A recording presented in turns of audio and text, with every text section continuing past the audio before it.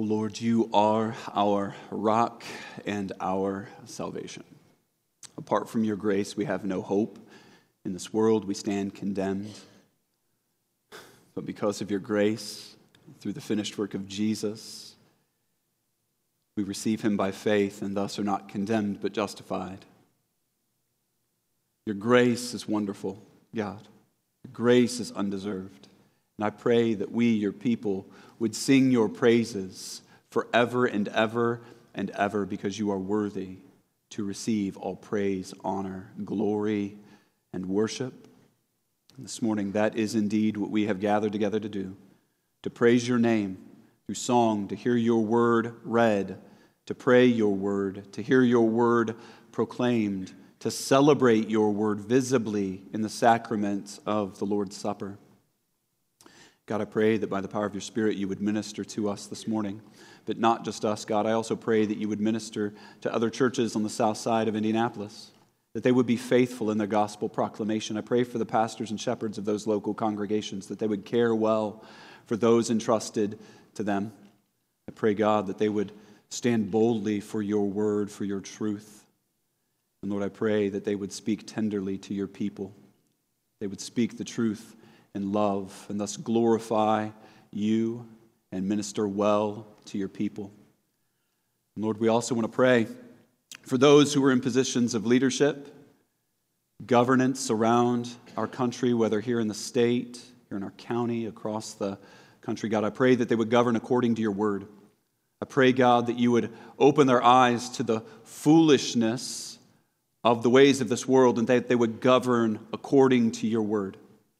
God, and I pray that as they would do that, that we, your people, would live peaceable and quiet lives and see fit to proclaim the gospel far and wide. God, for those who call Life Point Church their home, I pray for those in our midst who are afflicted, who are sick, who are in the hospital, who are awaiting surgeries. God, I pray that you would comfort them. I pray that you would minister to them your grace, even right now. God, and I pray for those of us who are here this morning that might be too comfortable. I pray that you would afflict us, but don't afflict us for affliction's sake. Afflict us so that you might build us back up by your grace. And now, God, as we turn our attention to the proclamation of your word, I pray that you would be honored, that Christ would receive the glory that he is due, and that your people would be satisfied in your Son, in whose name we pray. Amen. Amen. Well, good morning, church. It's good to be here with y'all this morning. We're going to be in Habakkuk chapter 2, verses 2 through 5, so I'd encourage you to go ahead and be turning there in your Bibles. Habakkuk chapter 2, verses 2 through 5. Habakkuk is one of the 12 minor prophets. The list of the minor prophets goes like this: Hosea, Joel, Amos, Obadiah, Jonah, Micah, Nahum, Habakkuk, Zephaniah, Haggai, Zechariah, Malachi. If after the service you want me to rap that to you, I would be more than happy to. But again, we'll be in Habakkuk chapter 2, verses 2 through 5 this morning. So would you please stand with me as we honor the Lord in the reading of his holy, inspired, inerrant, and infallible word. Habakkuk chapter 2, beginning in verse 2. Hear the word of the Lord. And the Lord answered me, write the vision, make it plain on tablets, so he may run who reads it. For still the vision awaits its appointed time. It hastens to the end. It will not lie. If it seems slow, wait for it. It will surely come. It will not delay. Behold, his soul is puffed up. It is not upright within him, but the righteous shall live by his faith. Moreover, wine is a traitor, an arrogant man who is never at rest. His greed is as wide as Sheol. Like death, he has never enough. He gathers for himself all nations and collects as his own all peoples. This is the word of the Lord. You could be seated. Thank you.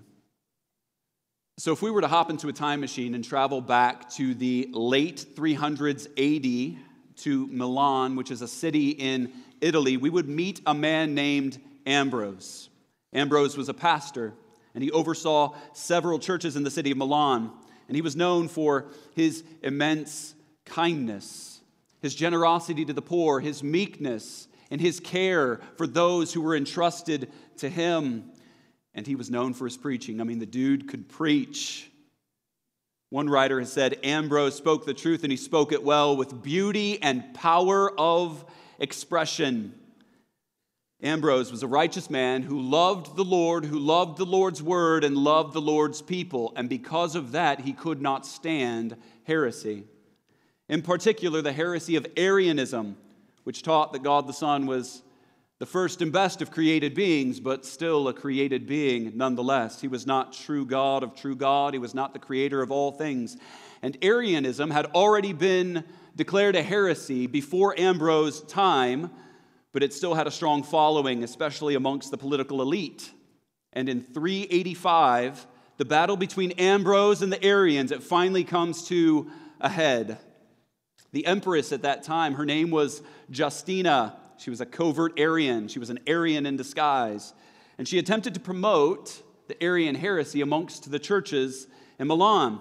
And she made some royal demands of Ambrose. And here were two of them.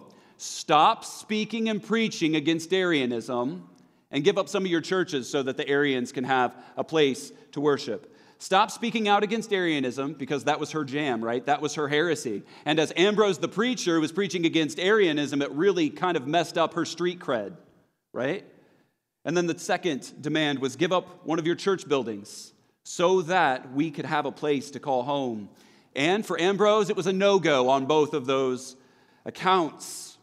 That didn't stop Justina from trying to take what Ambrose would not willingly give.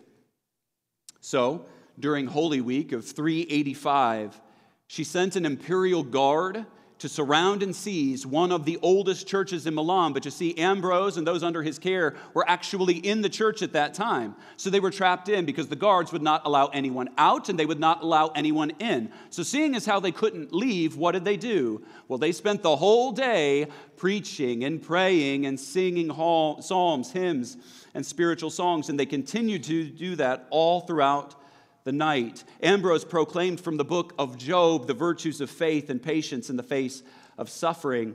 And when threatened with execution, Ambrose responded, I hope you may be able to carry out your threat. I will suffer like a bishop as I take my stand, and you may act the part of an usher in removing my body from this place.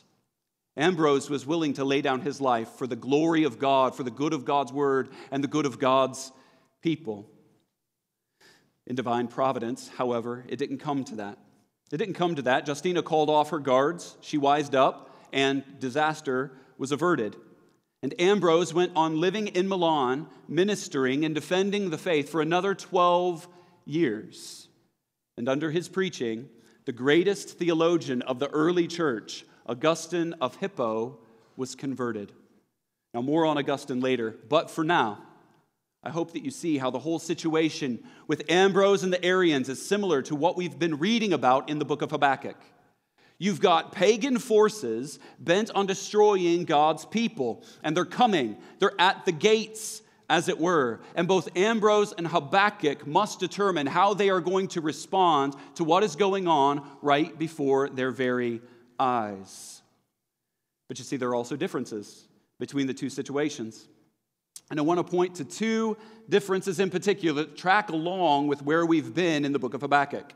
So the first difference, while Ambrose and the Christians under his care suffered for their faithfulness to the truth of Scripture, we're told in Habakkuk chapter 1 of the injustices and the wickedness Habakkuk sees within the covenant community. They had perverted God's law. God's law was going forth paralyzed. Sins being committed by the Jewish leaders themselves who should have been caring for and shepherding the people of God. That's the first difference, and here's the second difference between Ambrose and Habakkuk. While Ambrose experienced relief from the Empress Justina's imperial thugs by the grace of God, Habakkuk is given no hope that there would be the same kind of relief from the eventual onslaught of the Babylonians. Their coming is certain, very similar to what the Lord said to Jeremiah. The Babylonians are coming, it is for sure. And Habakkuk, he seemingly throws up his hands saying, you're from everlasting, God. You're eternal. We're your people. If no one can conquer you, then no one can conquer us. You may have brought the Babylonians upon us as reproof, but full-out destruction? What? I mean, you can't die, therefore we can't die. Right? You won't let that happen, will you? You'll do something. You won't just sit by idly while they swallow up those Babylonians, a more righteous people than them. You won't let that happen, will you? That's Habakkuk's cry. And so Habakkuk takes his stand on the watchtower, the prophet of God, ready to hear how the Lord would respond to his cry and ready to take that message to the people of God. And that brings us to the Lord's answer to Habakkuk's second cry, beginning in verse 2. The Lord answered me, write the vision, make it plain on the tablets, so he may run who reads it. And now this vision that Habakkuk receives, it likely extends all the way through chapter 2, which includes promised destruction for God's enemies, promised destruction for the people of Babylon. And we'll consider those promises in more detail next week. But here we're told that Habakkuk is to write down what he sees. He's to do so plainly. He's to make it plain on the tablets, just like Moses was to make plain the law of God for the people of God. In Deuteronomy chapter 1, we read these words. In the 40th year, on the first day of the 11th month, Moses spoke to the people of Israel according to all that the Lord had given him in commandment to them. Beyond the Jordan, in the land of Moab, Moses undertook to explain or make plain this law. So too is Habakkuk called to make plain the words of the Lord to God's people. And just as the Lord gave Moses his very words inscribed on the tablets, we read that in Exodus in the book of Deuteronomy, so too is Habakkuk to write the very words of the Lord on the tablets. And as the word of God is made clear, the word of God is to be heralded forth, proclaimed forth, to strengthen the people of God. But unlike Israel, on the plains of Moab, preparing to enter into the land of promise to defeat foreign nations, the word of Yahweh here in Habakkuk chapter 2 is for a people who's about to be expelled from the promised land by a foreign nation. And God's word in both circumstances is for the good of God's people because it strengthens us to both stand strong when trouble surrounds us and empowers us to courageously move forward into the dark. I think a scene from J.R.R. Tolkien's work, The Two Towers, it's the second book in the Lord of the Rings trilogy, illustrates this point nicely. So I'm going to give you the Cliff Notes version. There's a chapter in The Two Towers, it's entitled Helm's Deep. And in that chapter, we read about the armies of Rohan and the armies of Isengard. Armies of Isengard are bad. Armies of Rohan are good. Armies of Isengard contain orcs and Uruk-hai, ugly enemies. The armies of Rohan are those who are fighting the armies of Isengard. And Isengard is pushing and pushing and pushing on the armies of Rohan, and they eventually get to Helm's Deep. And they're there, and they're reminded of a promise. As long as there's an army of men defending Helm's Deep will never be overtaken. And yet, the armies of Isengard are still there. They're pushing in harder and harder and harder, stronger and stronger and stronger, pushing them further and further back into the mountain. And then when they seem to have lost all confidence, the hope, the remembrance of the promise that as long as men are guarding Helm's Deep, there will not be the possibility of Helm's Deep to be overrun. So what do? They push out forward in the battle. They push out forward against the armies of Isengard. And the armies of Isengard are eventually swallowed up as Gandalf returns as he promised he would. We need to be reminded of the truth of God's word, brothers and sisters, because in both circumstances, whether it be the armies are at our door or we are going forth taking the light into dark places, God's word strengthens us to stand firm and to move forward. And in Habakkuk chapter 2, the people of God need to hear this word if they are going to face what is before them. Now, how would the people of Judah hear this message from the Lord? How would they hear? What's the posture of their heart? Which is really asking, what's the hearer's attitude? And we see that in verses 3 through 5. Will they display a humble faith or an arrogant heart? So let's look first at the arrogance of the wicked in verses 4 and 5, and then we'll consider the faith of the righteous in verses 3 and 4. So verses 4a and 5 describe the attitude of the arrogant. There we read, "Behold, his soul is puffed up. It's not upright within him. Moreover, wine is a traitor, an arrogant man who's never at rest. His greed is as wide as Sheol. Like death, he has never enough. He gathers for himself all nations and collects as his own all peoples."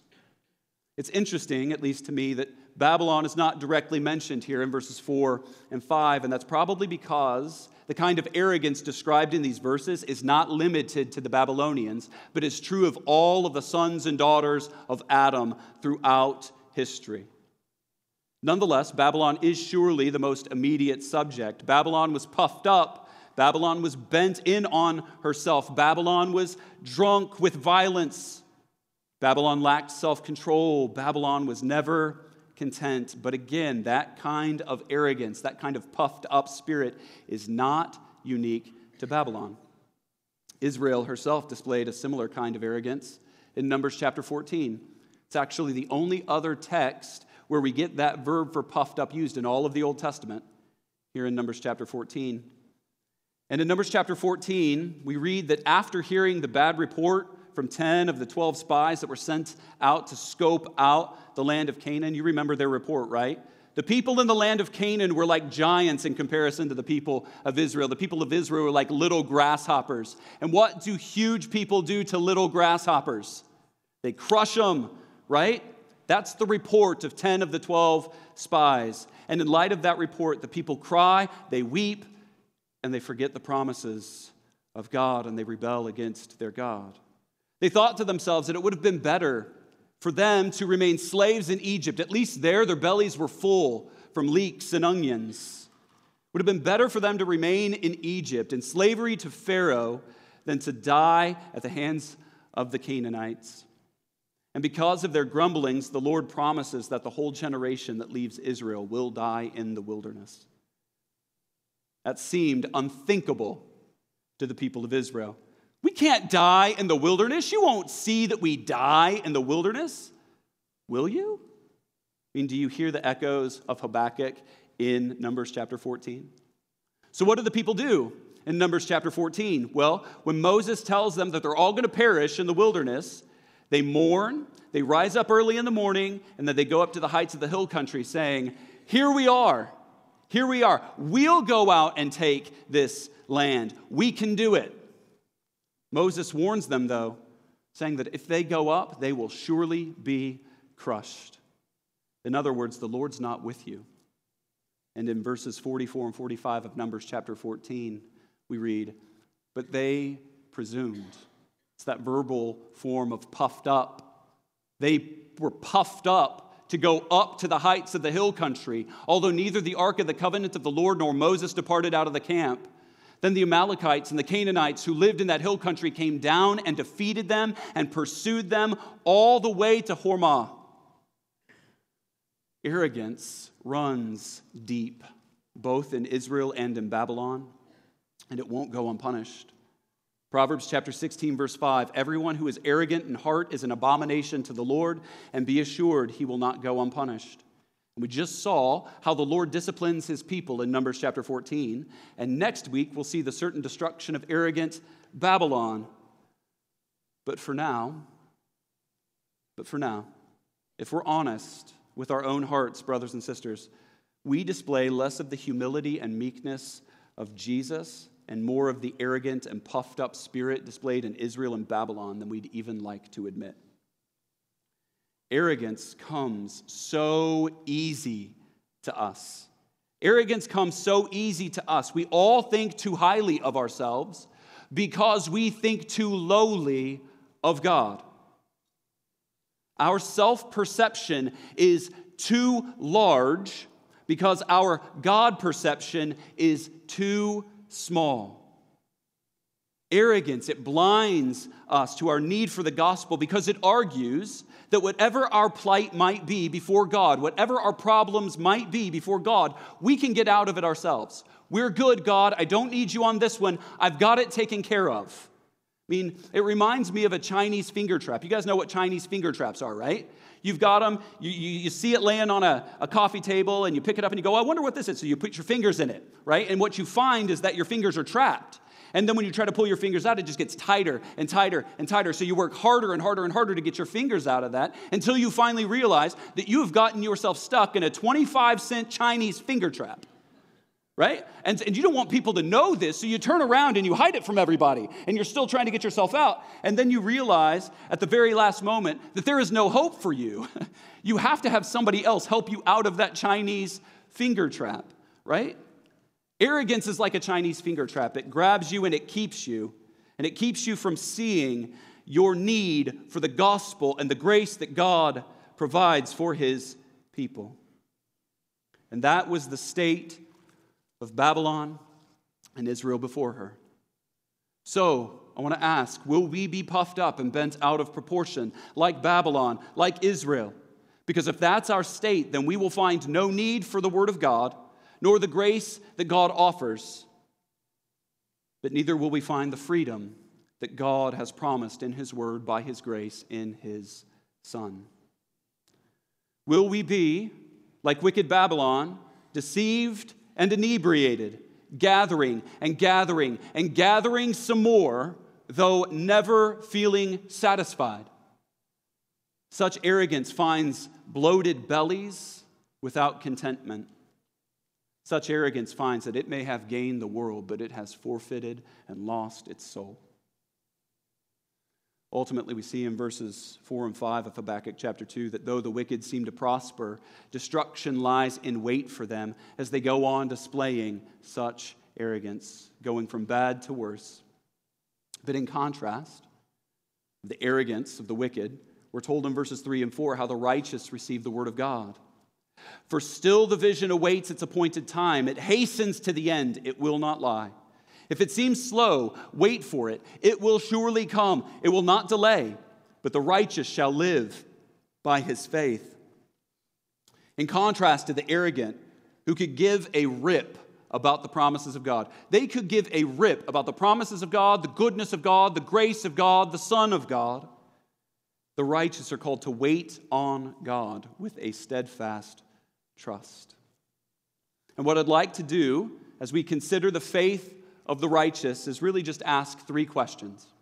Here's the first question. How are we declared righteous? The second question. How do the righteous behave in this world? Third question. What is the hope of life that God promises to the righteous? 3 questions. How are we declared righteous? How are the righteous to behave in this world? And what is this life that God promises to the righteous?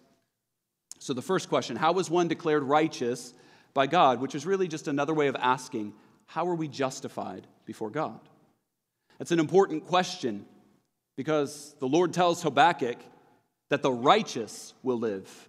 The righteous will live. So if they desire life, whatever that life actually entails, they must be righteous, which means to be viewed as a perfect keeper of the covenant, one who has displayed a faithfulness to the God of the covenant and to his commands. But as you hear that, you should be thinking, hold up, wait a minute, something ain't right.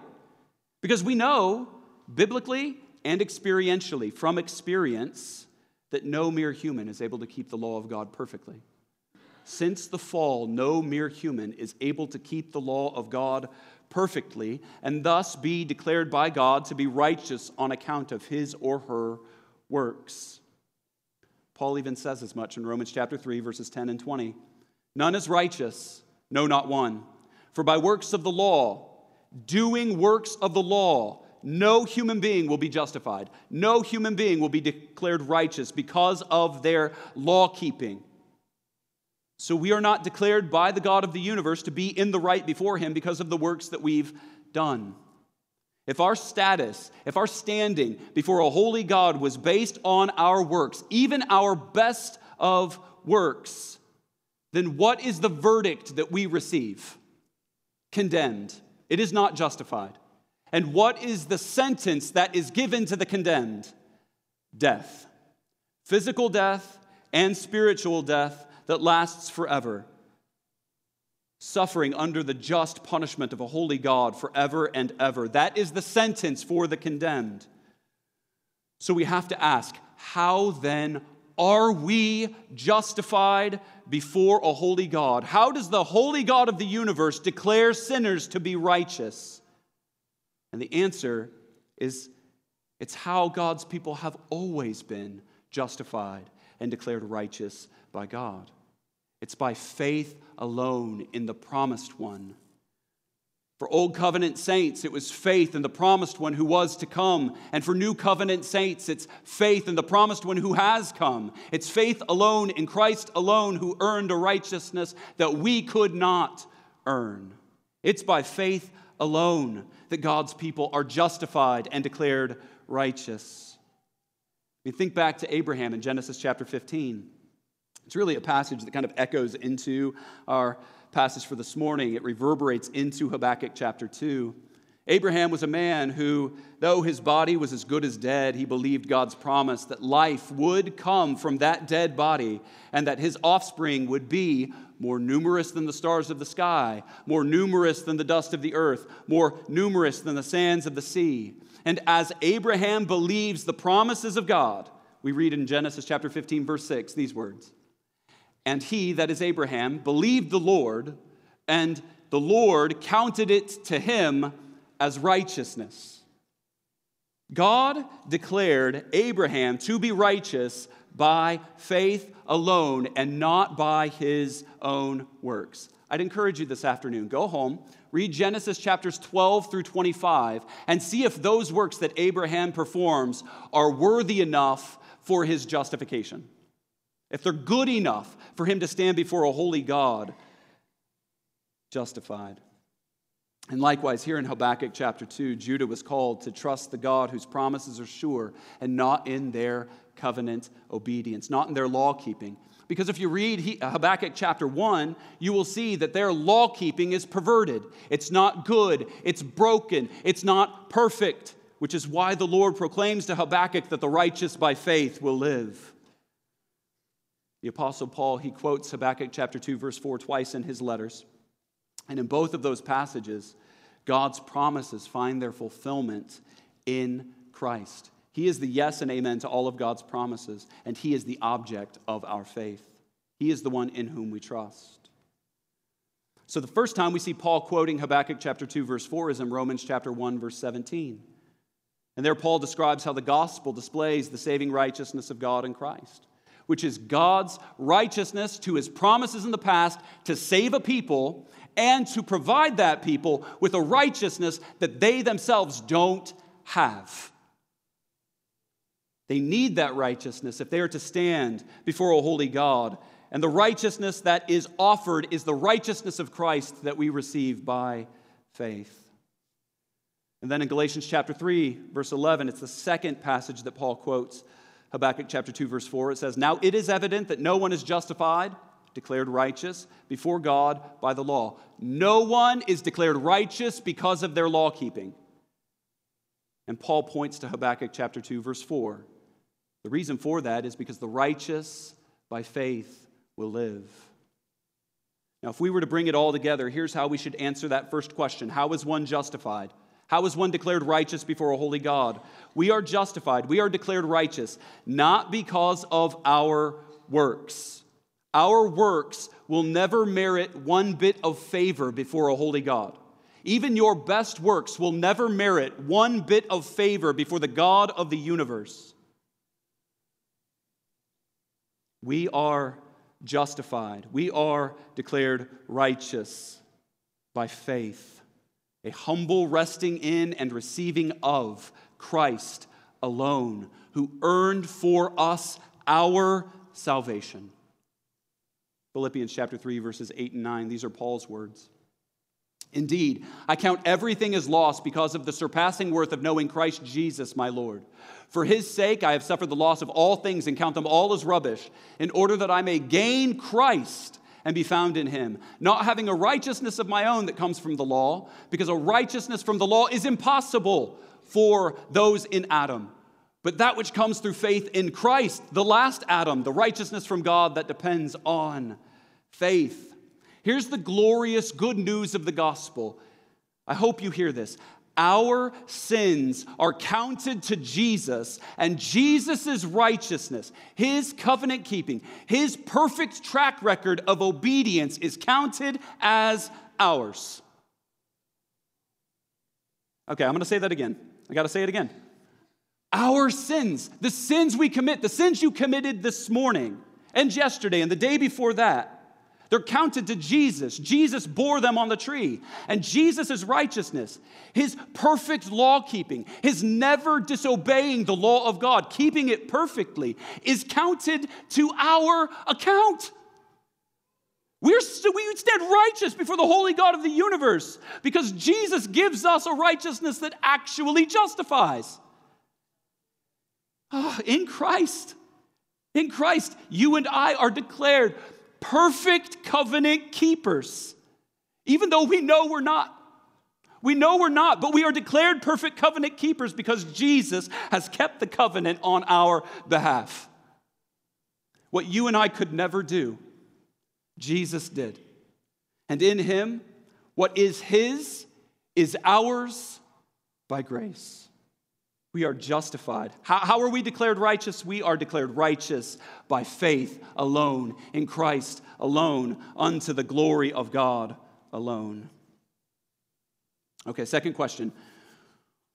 What does the behavior of the righteous look like? What does it look like for those who are declared righteous by God to behave in this world?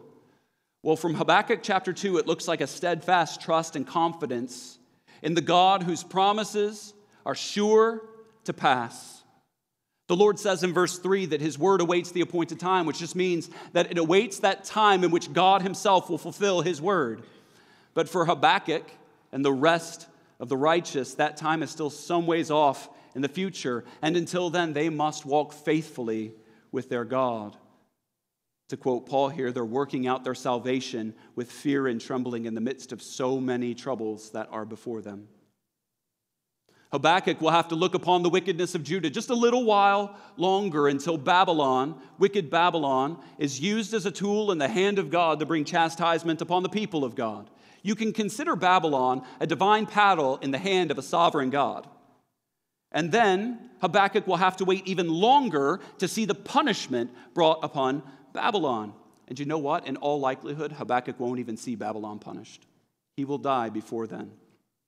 So he must receive God's word by faith and then walk faithfully with his God.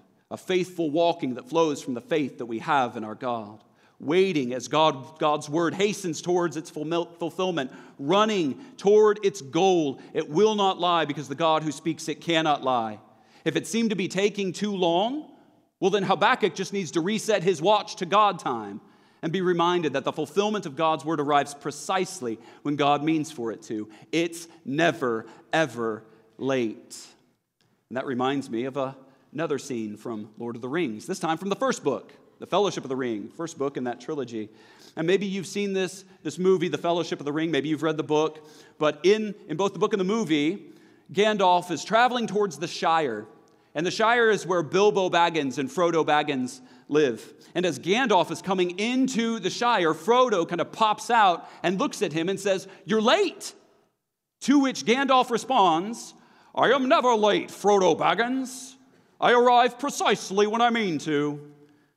Now, I didn't hear that voice when I read it, but when I saw the movie, that's what it sounded like.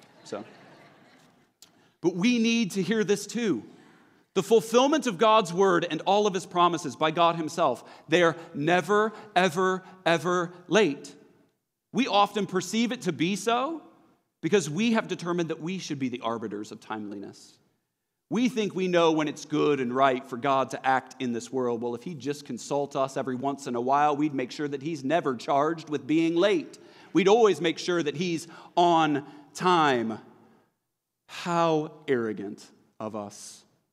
That's not our place. Our place is not to tell God how he should act in this world. Our place is to receive by faith the promises of God contained in his word and to live according to the truth of those promises that we believe.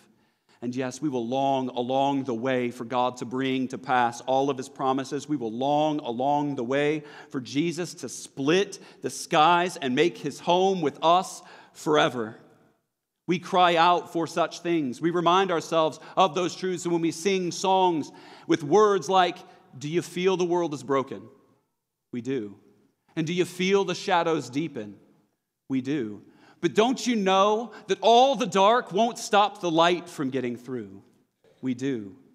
Do you wish that you could see it all made new? We do. If the Lord should tarry 50 years, 100 years, 500 years, 1,000 years, and I really hope that he doesn't tarry another 1,000 years. But if he should tarry that much longer, we are called to wait patiently in steadfast trust on the Lord. And in Habakkuk chapter 3, we'll see how Habakkuk's memory of God's grace displayed in the past produces a steadfast trust in the face of trials now and a longing for future grace. So we want to encourage you this morning to remember God's past acts of grace for you. How Christ called you out of a far country when you were happy slumming it with the pigs. How he cleaned you up and gave you new righteous robes. He made sure they fit, and he gave them to you. How he's been preserving you by his mighty right hand, even right now. How he has displayed his kindness in pouring out grace upon grace upon grace, even when things were chaotic around you, even when everything around you seemed impossible. Remember how he's promised to never leave you nor forsake you. And we know that his promises are sure because the grave is empty. Remember how he gives to us every single spiritual blessing in the heavenly places so that we might rest content in him. So our contentment might be in him and never ultimately in those around us, so that we can actually love them from a heart that glorifies God and is for the good of others. Remember God's works for you and allow that to produce in you present steadfast trust and a faithful pursuit of our promise-keeping God, even as we long for future grace. That's the behavior of the righteous in this age, trusting in the word of the Lord that hastens to its end. The third and final question from verses 3 and 4, what kind of life is offered by God to the righteous? It's fascinating, to me anyway, it's fascinating that the Lord's words here to Habakkuk, the righteous by faith will live, are spoken to a people who would experience utter destruction at the hands of Babylon, not even a full generation later. Lamentations, which was written not too long after the book of Habakkuk, recounts the utter destruction that Judah experienced at the hands of the Babylonians. Death lined the streets of Jerusalem. Chaos went unchecked as the Lord was using Babylon to bring discipline and judgment upon his people. That's what awaits the people in Judah. And yet the Lord announces to Habakkuk that the righteous by faith will live.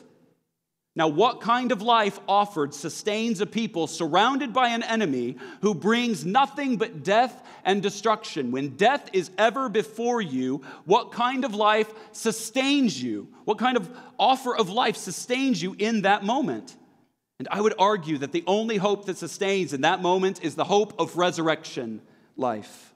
A life that goes beyond this age and lands in the age to come, and yet is experienced even in part now. The righteous in Habakkuk's day, they continued to face the threat of death, and more likely than not, they would have tasted its bitterness.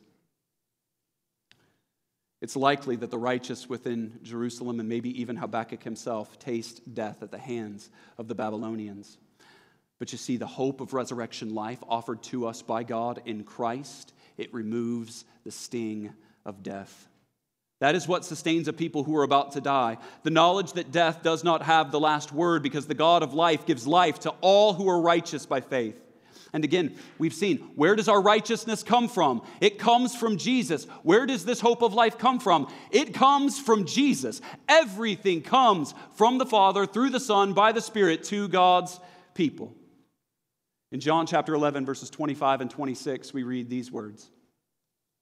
Jesus said to her, I'm the resurrection and the life. Whoever believes in me, though he die, yet shall he live. And everyone who lives and believes in me shall never die. This is the hope of resurrection life. So do you believe this? Do you believe that in Christ, though death may come, life comes after it? Jesus has life in and of himself, and therefore he offers life to all who believe in him. It's a life that we experience now, knowing the Father through the Son by the Spirit. It's eternal life that we experience in part now. And when the darkness of death threatens to swallow us up, when we are facing death, the life Jesus gives sustains us because he's gone before us into the grave. Jesus has gone before us into the grave. He's gone into that dark place. He's turned on the lights, and he has plundered death itself. And the life that Jesus offers will be experienced fully when he comes again in glory. That's the hope of resurrection life. So to summarize verses 3 and 4, though the fulfillment of God's word seems far off and the valley of death is dark, we must wait patiently on the Lord because he extends the hope of resurrection life to his people. It is a life that death cannot ultimately extinguish, beloved. Though death surrounds the righteous and threatens to swallow us up, God's people will see God in the land of the living. We will see God in the land of the living. That is Psalm 27. Hang your hat on that psalm. So to end where we started, Augustine of Hippo. And I bet some of y'all were thinking, is he ever coming back to Augustine? He said he was coming back. When's he going to come back to Augustine? Well, here we are. Okay. Augustine of Hippo was converted under the preaching of Ambrose in 387 AD, 2 years after Ambrose's stand against Justina and the Arians. And I love divine providence, don't you? Because if Ambrose would have died in 385, Augustine would have never had the gospel proclaimed to him by Ambrose, which was the means by which the Lord was going to convert the greatest theologian of the early church. Divine providence is so wonderful. Now, Augustine would go on to write his magnum opus, his greatest work, The City of God. He writes it about 40 years after his conversion. If you write over 1,000 pages, it takes a while to get that done. In The City of God, Augustine speaks of the eternal life that those in Christ will experience, and this is what he says. How great that happiness will be, where there will be no evil, where no good thing will be lacking, and where we shall be free to give ourselves to the praise of God, who will be all in all. True peace will be there, for no one will suffer enmity, either within himself or from anyone else, because the arrogant and the proud, they're not there. Our reward will be God himself. Our greatest reward, brothers and sisters, is God himself. God is our greatest reward in the gospel. Our great reward will be God himself, who has promised himself to us, the one whom nothing is better or greater. God will be the end of our desires. He will be the goal of all our desires. He will be the purpose for everything that we do. God will be the end of our desires. He will be seen without end, loved without stint, praised without weariness, and this duty, this affection, this employment of our whole persons in worshiping, glorifying, and loving God will, like eternal life itself, be common to all who are his, who have received his Son by faith. This hope of resurrection life that sustains us when chaos and death surround us, this hope of resurrection life is entered into, let me remind us this morning, not because of the good works that we have done. Our entrance into the kingdom of God and its consummation is and forever will only be the righteousness that Christ gives to us, that we receive by faith. Amen?